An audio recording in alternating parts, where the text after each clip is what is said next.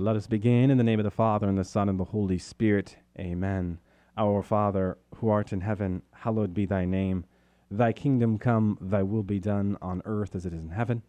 Give us this day our daily bread, and forgive us our trespasses, as we forgive those who trespass against us. And lead us not into temptation, but deliver us from evil. Amen. In the name of the Father, and the Son, and the Holy Spirit. Amen. Well, welcome to another edition of Seeds of Truth. This is your host, Joe Holcraft, coming to you from KKXX Studios, Chico Life Radio 104.5 FM and AM 930. It is great to be with you another Wednesday evening where we continue our reflections into the book of Revelation. We are in chapter 16. Hopefully, we will wrap up our study on chapter 16 this evening. But before we get into chapter 16, I did want to continue to thank all of you out there who continue to take time out of your busy schedules, tuning in to Seeds of Truth. I know a number of you have been emailing me and asking me a lot of questions, just not about the book of Revelation, but more generally about the Catholic faith. And while, again, we couldn't get into all those questions now, in many cases I take your questions and respond to them in the stream of my teaching here on the book of Revelation. I did want to say that, it takes a lot to ask a question and to engage in a dialogue with someone. And as I was driving over here this evening, I was thinking about how many times in the last 10 years, as now we are wrapping up our 10th year of this programming, of just not Seeds of Truth, but as it started as the Catholic Hour, right? Of how many of you have taken time out of your busy schedule. It really is amazing to me to think about the many encounters that I've had and the willingness you've had to encounter me, especially if you do not belong to the Roman Catholic faith, that you are willing to talk about our differences, our similarities, and ultimately why you might be struggling with the Catholic faith or the Catholic Church. It really means a lot to me that you're willing to put yourself out there.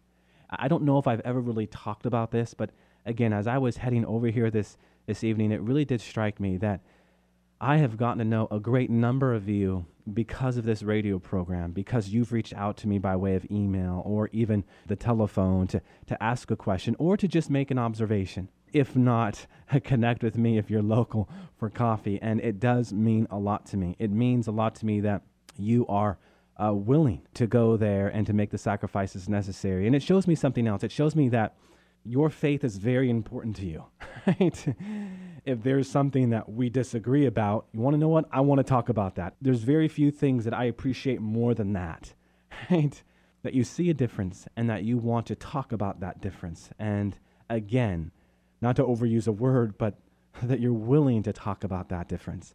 Because for myself, as I listen to people who give talks about their faith tradition and ultimately are talking about something that I don't agree with, it's important to me to be able to engage that person and to be willing to have a temperate, might I say, conversation and dialogue about it. So again, it's just appreciated, and I cannot encourage you enough that if you are one out there, please do not hesitate to call me or to email me or to go to my website at joeholcraft.org and just hit the contact link button there and send your message, observation, or desire to meet with me on its way. It's all very important, and it's very much of what this radio program is all about, right? Of planting seeds of just not the truths of sacred scripture and the larger deposit of faith, but ultimately truths that lead to an encounter.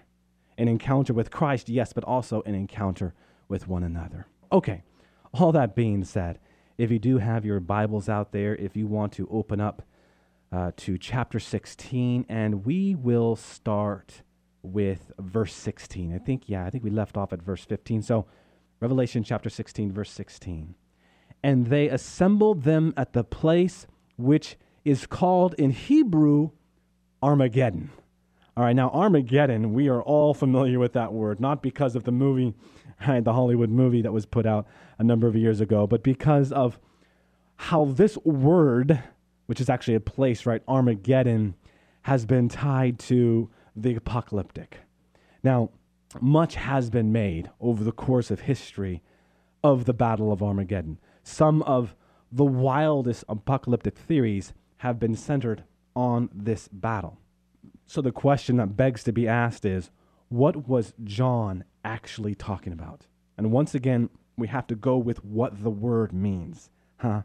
If you've heard me do this one time, you've probably heard me do this over 100 times. What does this word mean? What is its context? Well, the word Armageddon comes from the Hebrew words Har-Mageddon, which means literally Mount of Megiddo. Yet what's interesting about this is the city of Megiddo was not built on a mountain. And maybe we didn't know that, but it was actually built on a plain. Interpreters therefore recognize that John is actually combining different images. You see how important it is to get behind a word, or maybe better said, underneath a word? Because often it is very relevant to what the author in sacred scripture is trying to convey. In this case, as many commentaries get into, and certainly Michael Barber does in his work Coming Soon. So what could be said? What could be had about this word? Well, first, Megiddo is mentioned because it was the site of one of Israel's most famous tragic battles, right? Where the beloved King Josiah, having disobeyed God, went out to fight with the king of Egypt and was killed on the battlefield. If you were to go to 2 Chronicles chapter 35, verses 20 to 25, this is where you read of that famous battle. You know, I was asked recently, I think I mentioned this the other day on the radio, what's the importance of books like Leviticus and Deuteronomy, 1st and 2nd Chronicles? These books seem so isolated, remote, almost trivial. No, they are very important. Of course, every book in the Bible is very important, but for the purposes of interpreting the book of Revelation, very important. As you can appreciate here in this case, that to better understand what this word is about, you do have to go back into history. And part of that going back into history is what can be found in 2 Chronicles 35, verses 20 to 25. Essentially, what can be gleaned from this? Well, this war that involved King Josiah, and shocking death of Josiah, we should say, made such a lasting impression on Israel that its people were still mourning the event centuries later. This battle had essentially become the symbol of a war in which Israel would suffer terrible defeat. Secondly, Zechariah links Megiddo with an apocalyptic battle in which the enemies of Jerusalem will be destroyed. If you were to go to Zechariah chapter 12, verses 9 to 11, it is clear that John is thinking of this passage, since Revelation 16 has so many parallels with the final prophecies in Zechariah. Michael Barber makes the necessary links. If you were to go to Zechariah chapter 12, verse 3, and Revelation 16, verse 14, you see the very specific parallel in how both speak of the nations being gathered for battle against the city of Jerusalem. In Zechariah chapter 14, verses 4 to 5, we have a direct parallel with Revelation chapter 16, verses 18 to 19, where both speak of an earthquake and the splitting of the city. Zechariah chapter 13, verse 2, corresponds with Revelation chapter 16, verse 13, where both speak of false prophets and evil spirits. And Zechariah 14, 12 and 16, verses 1 to 21, both describe the Lord sending, what did we talk about the other day? But plagues. The 10 plagues of Egypt. Some have speculated that the mountain of Megiddo is Mount Carmel, which is near the city. John's imagery, however, is probably, again, the result of a combination of several Old Testament passages, something we have seen John do frequently already throughout the book of Revelation, throughout his apocalyptic vision, right? Now, by alluding to Megiddo, John also recalls a war in which the people of Jerusalem were defeated. By adding the image of a battle on a mountain, he evokes passages from the prophets, and this would appear to be quite intentional from John, passages which speak of final devastation. Isaiah prophesied that Babylon's destruction would occur on the Mount of Assembly, he says in Isaiah 14:13. Ezekiel predicted the apocalyptic battle would occur on the mountains of Israel, where God's enemies would be crushed once and for all. So the term Armageddon thus symbolizes, my friends, that Jerusalem is what but the new Babylon, receiving its final catastrophic judgment. Here, the enemies of God's people will be defeated.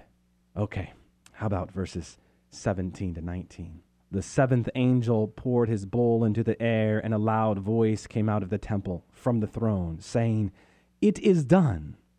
And there were flashes of lightning, loud noises, peals of thunder, and a great earthquake, such as never been since men were on the earth. So great was that earthquake. The great city was split into 3 parts, and the cities of the nations fell.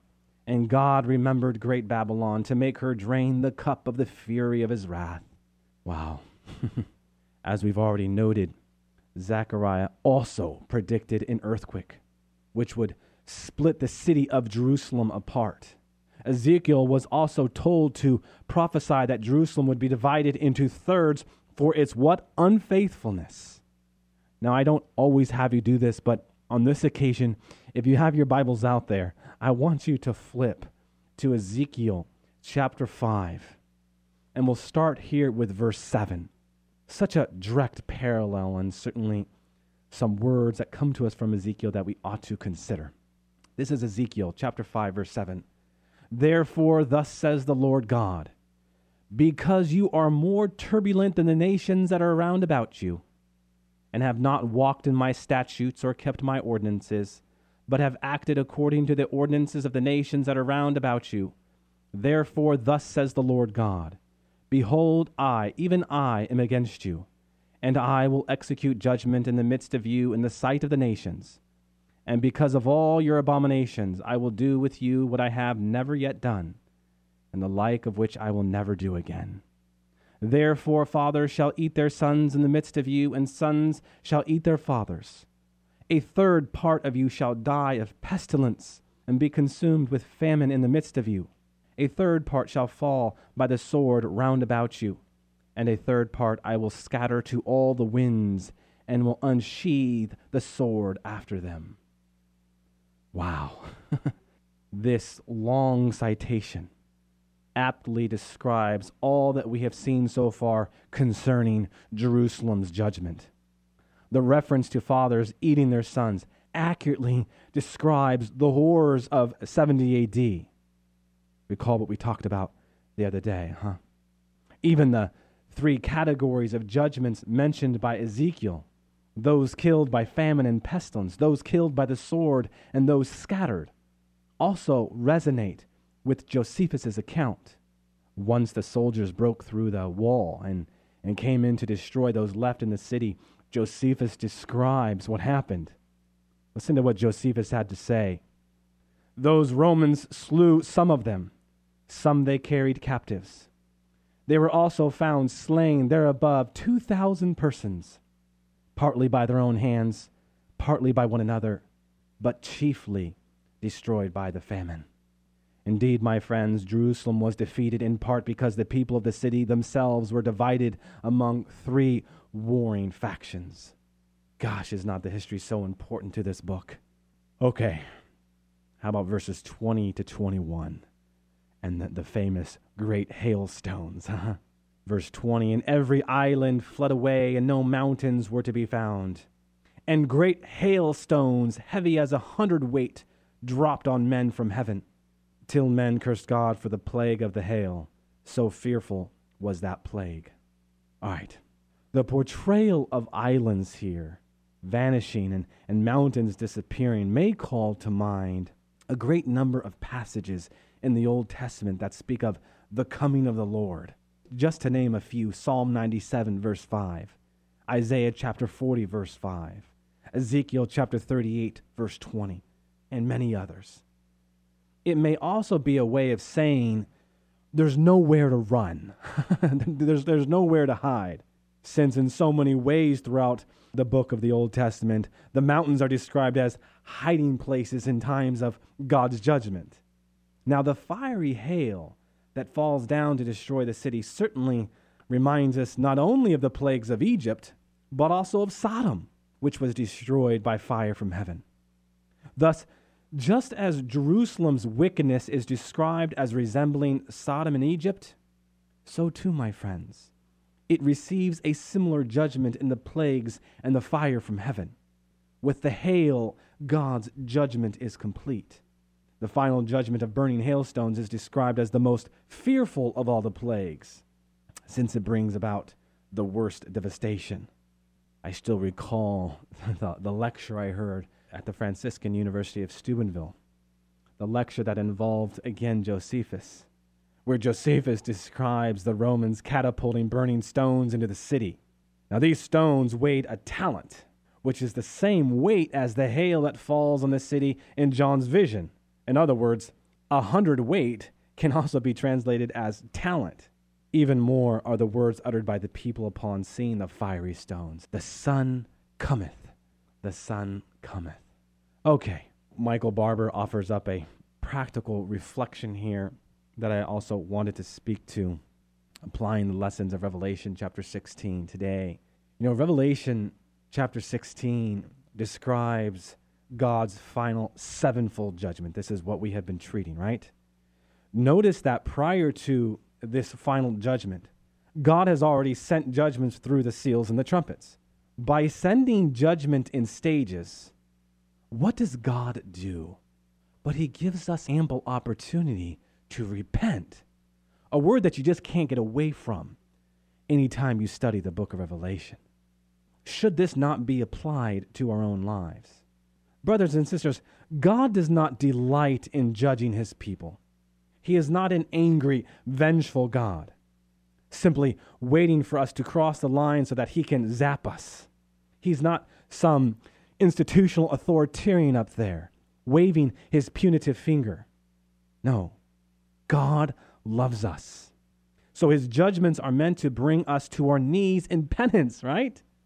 In this, we ought to see how God's judgment is actually an act of mercy. What does the book of Hebrews say in chapter 12, verse 6? For the Lord disciplines him whom he loves, and chastises every son whom he receives. Judgment comes then to get us to do what but repent. What does the psalmist say in chapter 119, verse 71? It is good for me that I was afflicted, that I might learn thy statutes, thy way, thy path of holiness and saintliness. There's something else here, my friends. God's punishment is also simply letting us have what we want. Now, what do you mean by that? Well, if a man refuses to admit that he has a drinking problem, God may just allow him to lose all he has worked for so as to hit rock bottom. Only by hitting the bottom does he then look up and see the need to change. So by suffering the consequences of his actions, a person learns why God condemns sin. In other cases, God's punishment comes as a shock, an invasion, a war, suffering. Some people might suppose these kinds of trials indicate that God has abandoned his people. In fact, God draws close to them. Does not God draw close to those who might be suffering by shaking them up and bringing them to what? Repentance.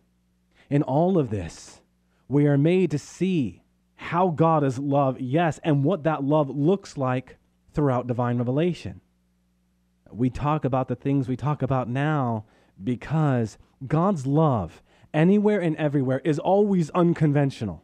Anytime you think you've got it all figured out, usually that is when God turns you upside down.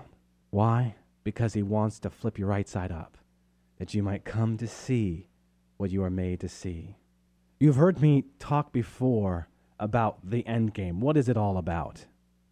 What is it all about? Maybe you're listening to this program, Seeds of Truth, for the first time. What is it all about? Is it not all about giving glory to God?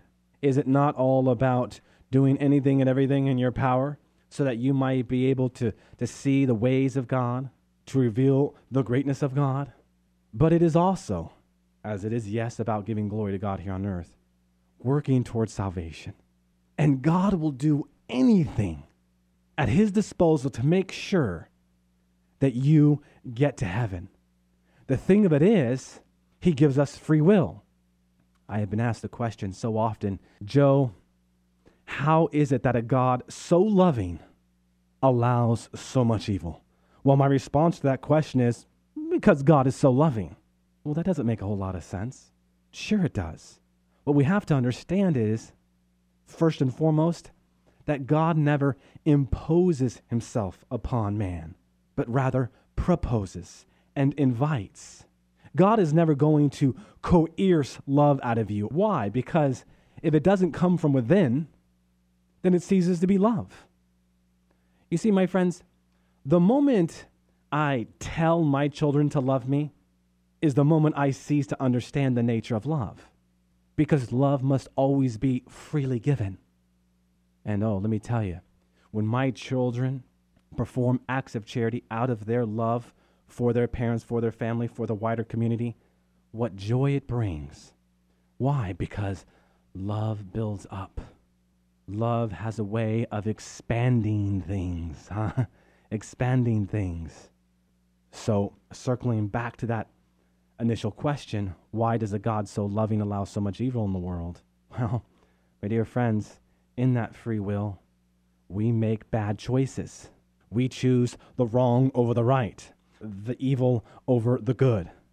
And there's consequences to those actions. That's why what we were just talking about is so important. God will do anything at his disposal to get our attention, to remind us that we aren't God. We aren't the ones in control. I mean, what are we in control of? We are in control of our actions.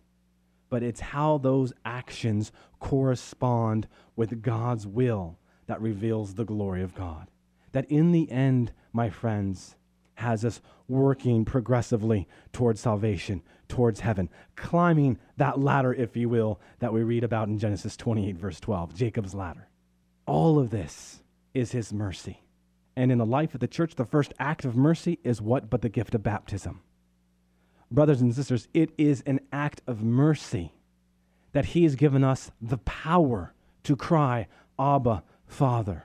And it is in the light of that great invocation, Abba, Father, that we now have the new power, which is not something we've achieved on our own, but only by pure gift do we have, so as to enter deeper into the life of God. And so what are we to do with this mercy? Give it away, right? Give it away. You know, earlier I was talking about God's unconventional love. I was talking about how God has a way of, again, flipping something upside down so as to turn it right side up. He does so because that's the nature and logic of love. You see, my friends, we can never possess God's love insofar as contain it, hold it. Why? Because what God teaches us on the cross is that love itself is only love if it is given away. Have we ever thought about that before? If you've been tuning in to this series on the book of Revelation, you're hopefully now informed about this very important truth, if you weren't already informed on it, right? That you can never possess God's love, but at best give it away. The paradox is, in giving it away is when you receive more of God's love. This is the marvelous cycle of God's love. You want more of God's love? Give more of God's love away. You want more joy? Give joy away. Because the more you give away, the more room you have inside of you to fill up. No one can ever have too much love. Why? Well, because love constitutes the very life of heaven. Paul says that the greatest of all virtues is love. Are faith and hope important? Of course they are. But will you need faith and hope in heaven? No. You will no longer have to have faith in Jesus Christ per se, the way we talk about it today, or hope in the heavenly Jerusalem as we might talk about it today. But love remains, because it constitutes the very life of heaven, because it's the very life of God. And so, on the heels of this all-important chapter 16, as we take these verses and we apply them practically, we are made, my friends, to reflect how God uses every circumstance, every situation, every encounter to draw us deeper into his love, even if it means sometimes sticking out his foot, that in falling, we now are made to look up, okay, as opposed to look down. And it is in the looking up, reaching up and out to God, that we begin our relationship with God anew, crying, invoking, Abba, Father. Someone said to me recently, Joe, Romans 8, verses 14, 15, and following must be your favorite set of verses because I think it's what you quote the most. And you want to know what? I would have to say that's probably true. If I quote it the most, then it's probably true. Those sets of verses that talk about how we didn't receive the spirit of slavery in which we fall back into fear, but the spirit of sonship in which we cry, Abba, Father. A series of verses that then goes on to explain the importance of the power of the Holy Spirit welling up inside of us and praying for us in this groaning, in this sighing, in this moaning.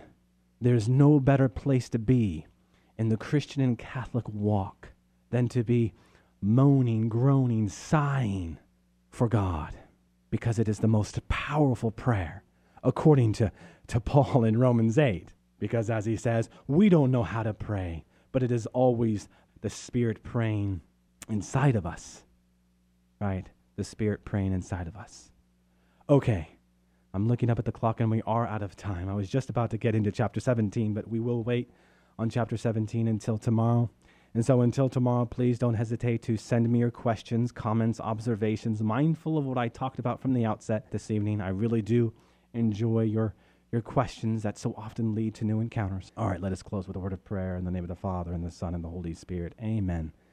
Good and gracious God, we do just give you special thanks and praise for the gift of this time together. And really, this is a gift from which we can draw from, hopefully by your grace, to renew our relationships with you, a relationship in which you call us to give back to you each and every day, that we might actually see each and every moment charged, pregnant with eternal significance.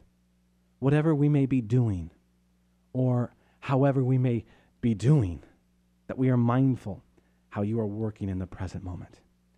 All glory be to the Father, and to the Son, and to the Holy Spirit, as it was in the beginning, is now, and ever shall be, world without end. Amen, and God bless you.